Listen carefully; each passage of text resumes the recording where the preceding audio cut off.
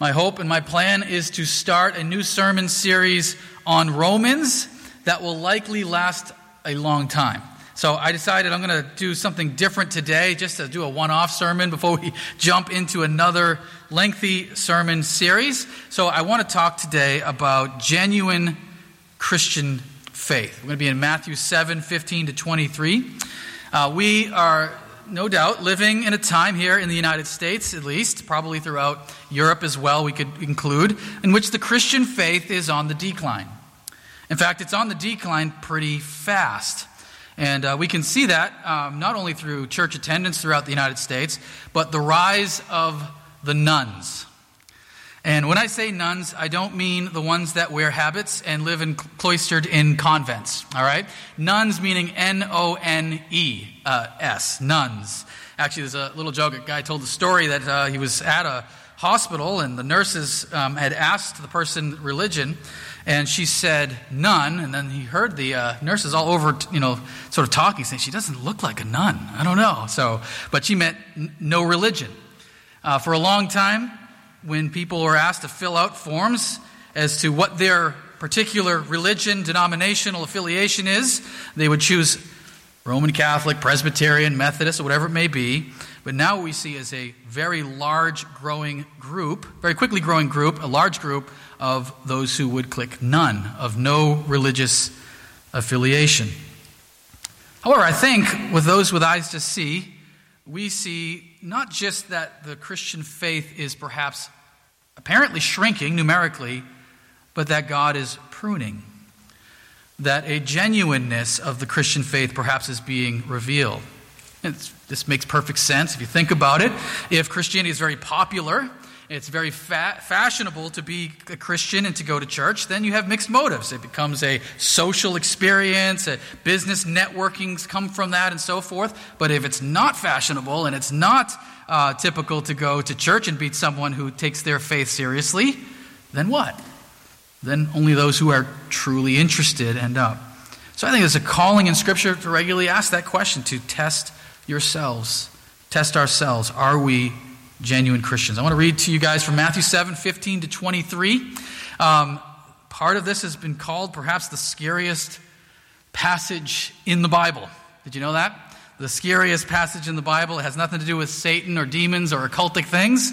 It has to do with a biblical truth that is chilling. But here we go to chapter 7, starting at verse 15. Jesus says, "Beware of false prophets who come to you in sheep's clothing, but inwardly are ravenous wolves.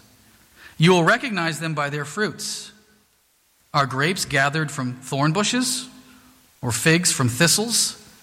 So every healthy tree bears good fruit, but the diseased tree bears bad fruit. A healthy tree cannot bear bad fruit, nor a diseased tree bear good fruit. But every tree that does not bear good fruit is cut down and thrown into the fire. Thus you will recognize them by their fruits. Not everyone who says to me, 'Lord, Lord,' will enter the kingdom of heaven, but the one who does the will of my Father who is in heaven.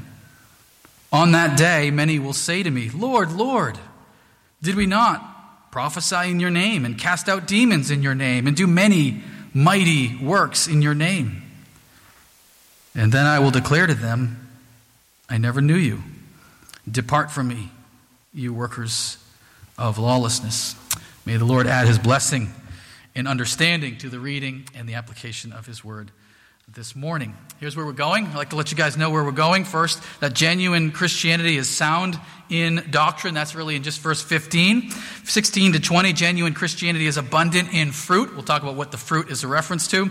And then 21-23, that hard passage, genuine Christianity is sincere in faith. So first he says here, beware of false prophets. There's a clear connection in the Bible between Old Testament false prophets, those who claim to speak the word of the Lord, but in actuality didn't, were speaking from their own imaginations or their own motives and thoughts, and what the New Testament would typically call false teachers, those who, again, have other motives than genuinely trying to teach the word.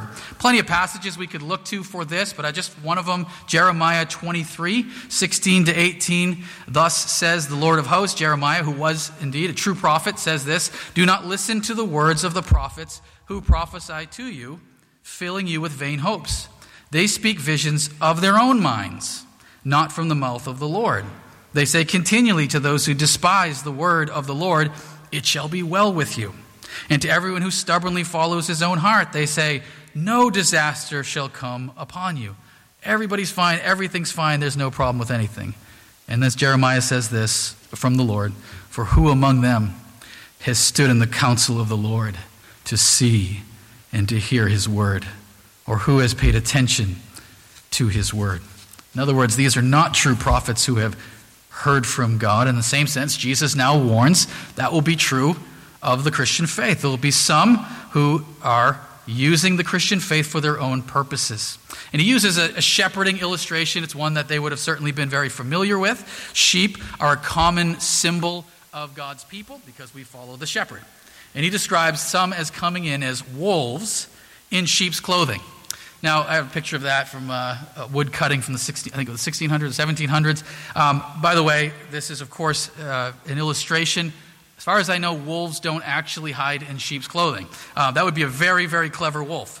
But in the Christian church, that certainly does happen. Why do they do that? Ultimately, as he says, they're ravenous. They are seeking to devour the sheep. They want to use them for their own purposes. What would those purposes be? A lot of different things, whether that's money or sexual things or fame or just their own pride and their own ego. Plenty of reasons why people would seek to deceive and use Christians for their own purposes. The shepherding illustration, like I said, is common in Scripture. Sheep are seen somewhat negative today. Have you heard the term sheeple? Sheeple is a mixture of people and sheep. It's basically a derogatory way of describing those who just follow what other people say. We don't see it as a very positive thing. However, sheep is considered a compliment, actually, in the Bible. It's one who follows the true shepherd. Virtually every funeral in the English language, like as we read yesterday, read Psalm 23. The Lord is my shepherd, which means I'm one of his sheep. Sheep is sometimes juxtaposed with goats, so believer and a non-believer. One goes on Jesus' right, the other goes on Jesus' left. And of course, wolves really do exist, and they do seek to destroy the sheep. Not everyone who claims to be a pastor or a church leader or a theologian is really genuine in what they're seeking. And Jesus gives us this warning. So what do? We'll look for sound doctrine. That's really the first and most basic test. Do you believe the gospel? I mean, it's pretty straightforward, right? Do you hold to the truth of the Word of God? Do you persevere in it? If you don't, then, of course, you're not someone who truly knows the Lord. That's what it means, to trust in Christ. And there is a calling certainly here to be wary of false teaching. I can mention just a number. I think some of the prosperity teaching you see on TV, it's all about self. I think there is also traditionalism that turns the Christian faith into merely a set of ceremonies and no more. There is a nationalism that carries the cross and wraps itself in the American flag, as it's been said, that really isn't interested in the truth of the Christian faith. And then there are many today who are doing what's sometimes called deconstructing their faith, basically moving away from the Christian faith and changing what they believe. I just want to note, though, that the Christian faith hasn't changed. It's been the same, virtually, at least in its essentials, in every culture throughout 2,000 years, and of course in ancient Israel, thousands of years before that. Whether it's offensive to a particular culture or not, it really depends on that culture, not on the Christian faith. The Christian faith has been saying the same thing about about sexuality and about the unborn for 2,000 years. Never changed its opinion. Said the same thing about the poor and how we are to treat and love and care for them. Says the same thing about immigrants and how they are to be welcomed. It said the same thing about love from the very start. Whether culture likes those teachings or not is really beside the point. Biblical Christianity stands firm. The first evaluation, I think, of genuine Christianity is you actually believe it. You actually understand and hold to the truths of the Christian faith, the essentials. There are definitely tons of non-essentials we could disagree about, and Christians have for a long, long period of time. What you believe in the end times. I know that we have a class on Revelation going on right now, and different views can be given there, and we have all these different views about pre-trib, mid-trib, post-trib, amill, pre-mill, post-millennialism, and preterism, and whatever other different beliefs. And we would say none of them are essential to the Christian faith. So we're not saying you have to agree on everything, but on the gospel itself, that Christ has come, the Son of God, eternal, and died in the place of sinners like me and you, and that by faith in him we receive grace and forgiveness. And we are restored into a right relationship with our Creator and given the gift of eternal life. It's the first test, but it's not the only test. Jesus then says, verses 16 to 20, you will recognize them by their fruits. So he has changed the illustration now. He's not talking about shepherding. He's talking about agriculture here. He says you can recognize them by their fruits, as you would recognize a vineyard by its grapes or a fig tree by its figs. And as he says here, of course, you don't have grapes that come from thorn bushes or figs from thistles. Fruit is good. We want fruit, right? Fruit trees are good. This is apple picking season in New England. There's no better time to be in New England right now than I think right here in the fall here. My daughter went apple picking the other day, and my wife made this apple crisp that was just melt in your mouth. You throw a little vanilla ice cream on top of that. Man, that's so good, right? We love fruit here. And he says here, you can recognize a tree by its fruit.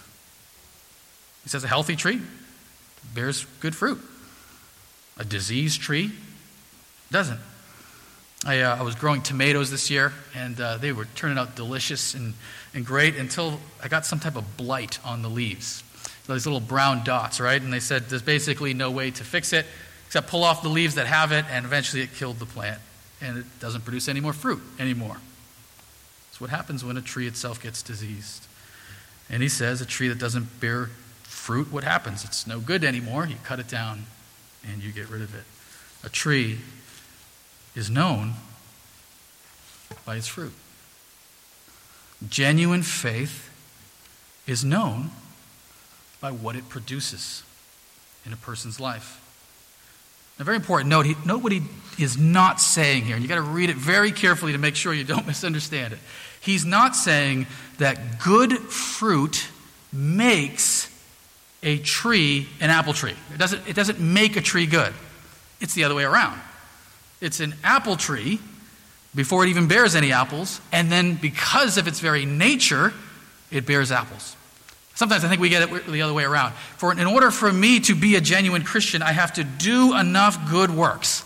So if I can get all these good works done, that makes me into an apple tree. No, it's the other way around. You either are or you are not. As he says here, nature comes first. Same thing with sheep and goats, right? You either are a sheep or you are a goat. A goat doesn't become a sheep.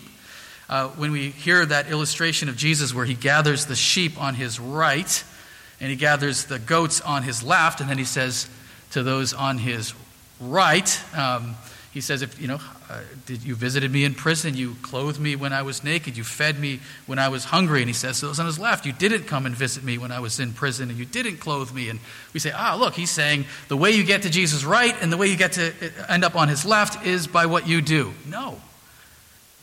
You're divided by your very nature. The sheep go to his right before their lives are even evaluated. Here's the point. How does one then become sheep? How does one then become a good tree? By the grace of God and by the Spirit's regenerating work. However, it's recognized by its fruit.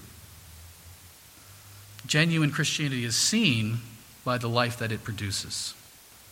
And the opposite is true as well. Bad fruit reveals false teachers, which is the direct context here, or a lack of genuine faith. Mitch used a lot of examples last week about how many of the Jews, particularly Orthodox Hasidic Jews, were mistreated over 2,000 years of church history. And one of the examples he used was the Crusades, which is a dark time in church history. But I think we would have to say, just because someone carries the cross in one hand and a sword in the other does not make them a Christian. Where's the fruit? Anyone can claim it. Anyone can say, I'm doing this in the name of Jesus. But is your life in line with it? What is the fruit? What is the fruit? Let me talk about 4 areas. These are not sort of the only areas in which you can, but just to break it down a little bit for us here. One of them would be certainly worship. Worship. Do you love God? Do you love to praise Him?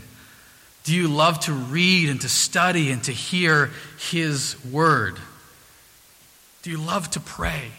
J.C. Ryle, he was an Anglican church leader in the 1800s. He said, if you don't like prayer meetings, you won't like heaven, because heaven is just one long prayer meeting, right? Okay, maybe it's not just that, but you get his idea. If you have no love to be in the presence of God in prayer and in His word in this life, why do you think you would enjoy a place that is all about God? Another fruit is generosity, faithfulness to give. And of course, Financial Peace University, it was just announced, strongly encourage that, just to learn some of the biblical principles. It's not just about the 10% tithe you give, it's also about what you do with the other 90%. Are you using it as a faithful steward in the eyes of the Lord? I see this all the time. Somebody comes to faith, and then they begin to try to give. And for them, it's a big deal to give a small amount, and then they start to learn to give and to trust to give more generously over time. It's evidence of grace in someone's life. It doesn't save you, but it's the fruit that follows genuine faith. Service.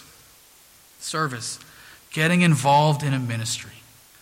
But more than that, an attitude of life. Looking to serve. Our natural inclination is to say, I want to be served.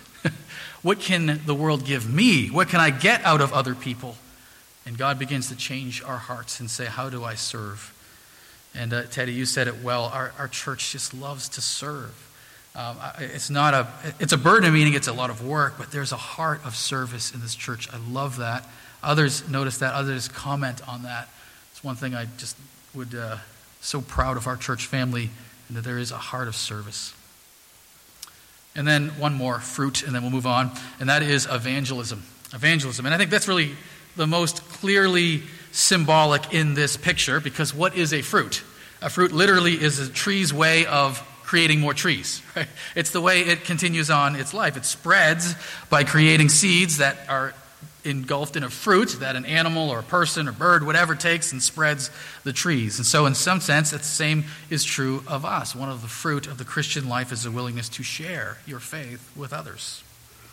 Understand, when you become a Christian believer, you don't get all of this at once, just like an apple tree doesn't sprout fruit all at once, but over time, you begin to see a life changed for Jesus. 21 to 23, genuine Christianity is sincere in faith. And this is that passage I mentioned here. One more test, and that is sincerity.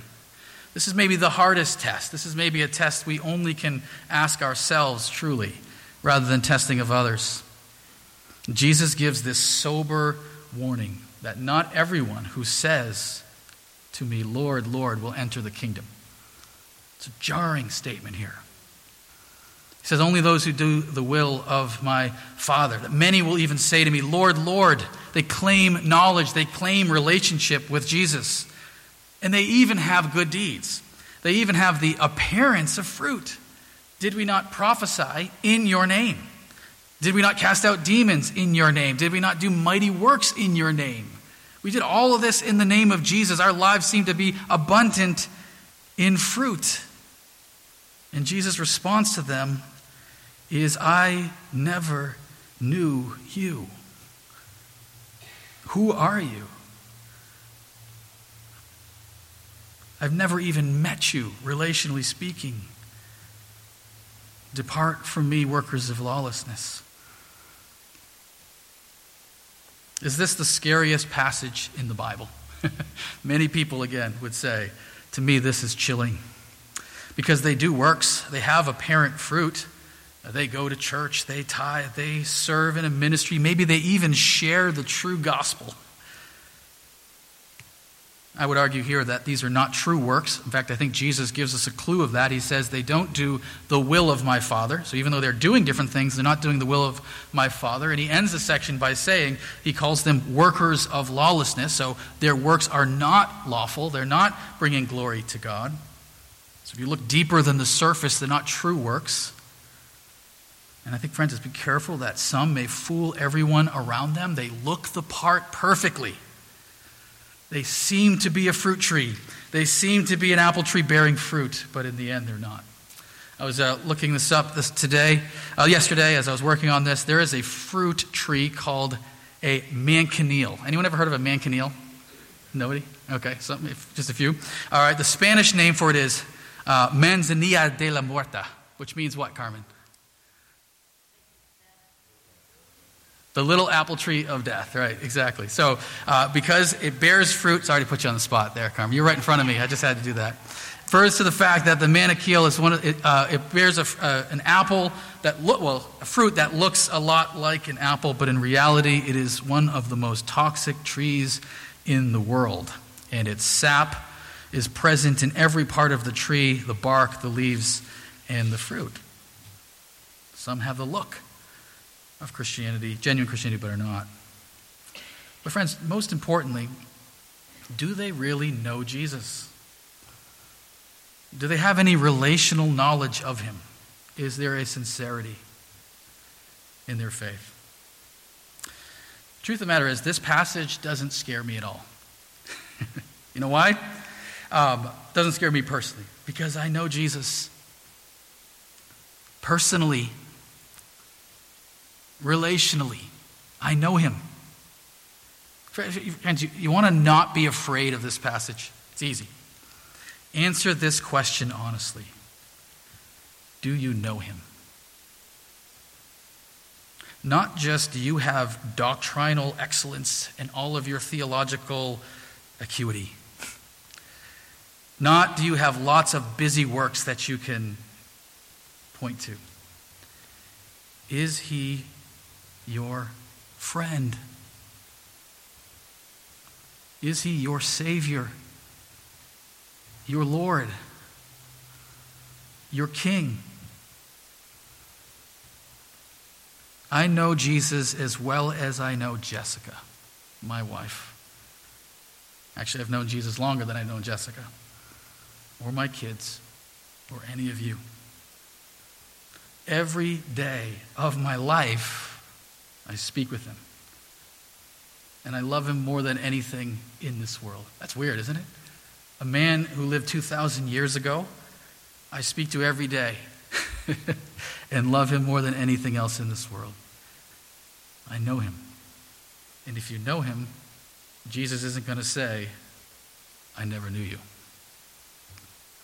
Friends, we should evaluate for genuine faith. Evaluate yourself.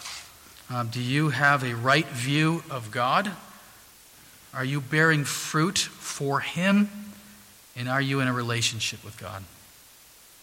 Certainly evaluate teachers. Again, that's the context of this passage. Some excel in one of those three areas, but they fail miserably in another. I'd be very cautious for one who says, hey, I got solid right doctrine, but their lives do not match it. Or vice versa, someone who has amazing sort of fruit in their lives, but their teaching is off, or whatever it may be. We can evaluate each other in love, not in judgment, not to condemn, but only to help. Is that true of you? How can I help you understand the truth of the Christian faith?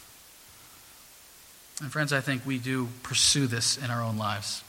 As the Bible says, we do all we can to make our calling and election sure. Am I the real deal? Do I truly and really know Jesus or not? We look for genuine faith. It may be that the Christian faith continues to decline in the American church. In fact, it seems to be heading in that projected way, and that the nuns increase, which is likely as well. But the genuine Christian faith will never, ever be eradicated from this world. It will continue to grow and grow, as Jesus says, until the day Christ comes back for his people. Would you pray with me?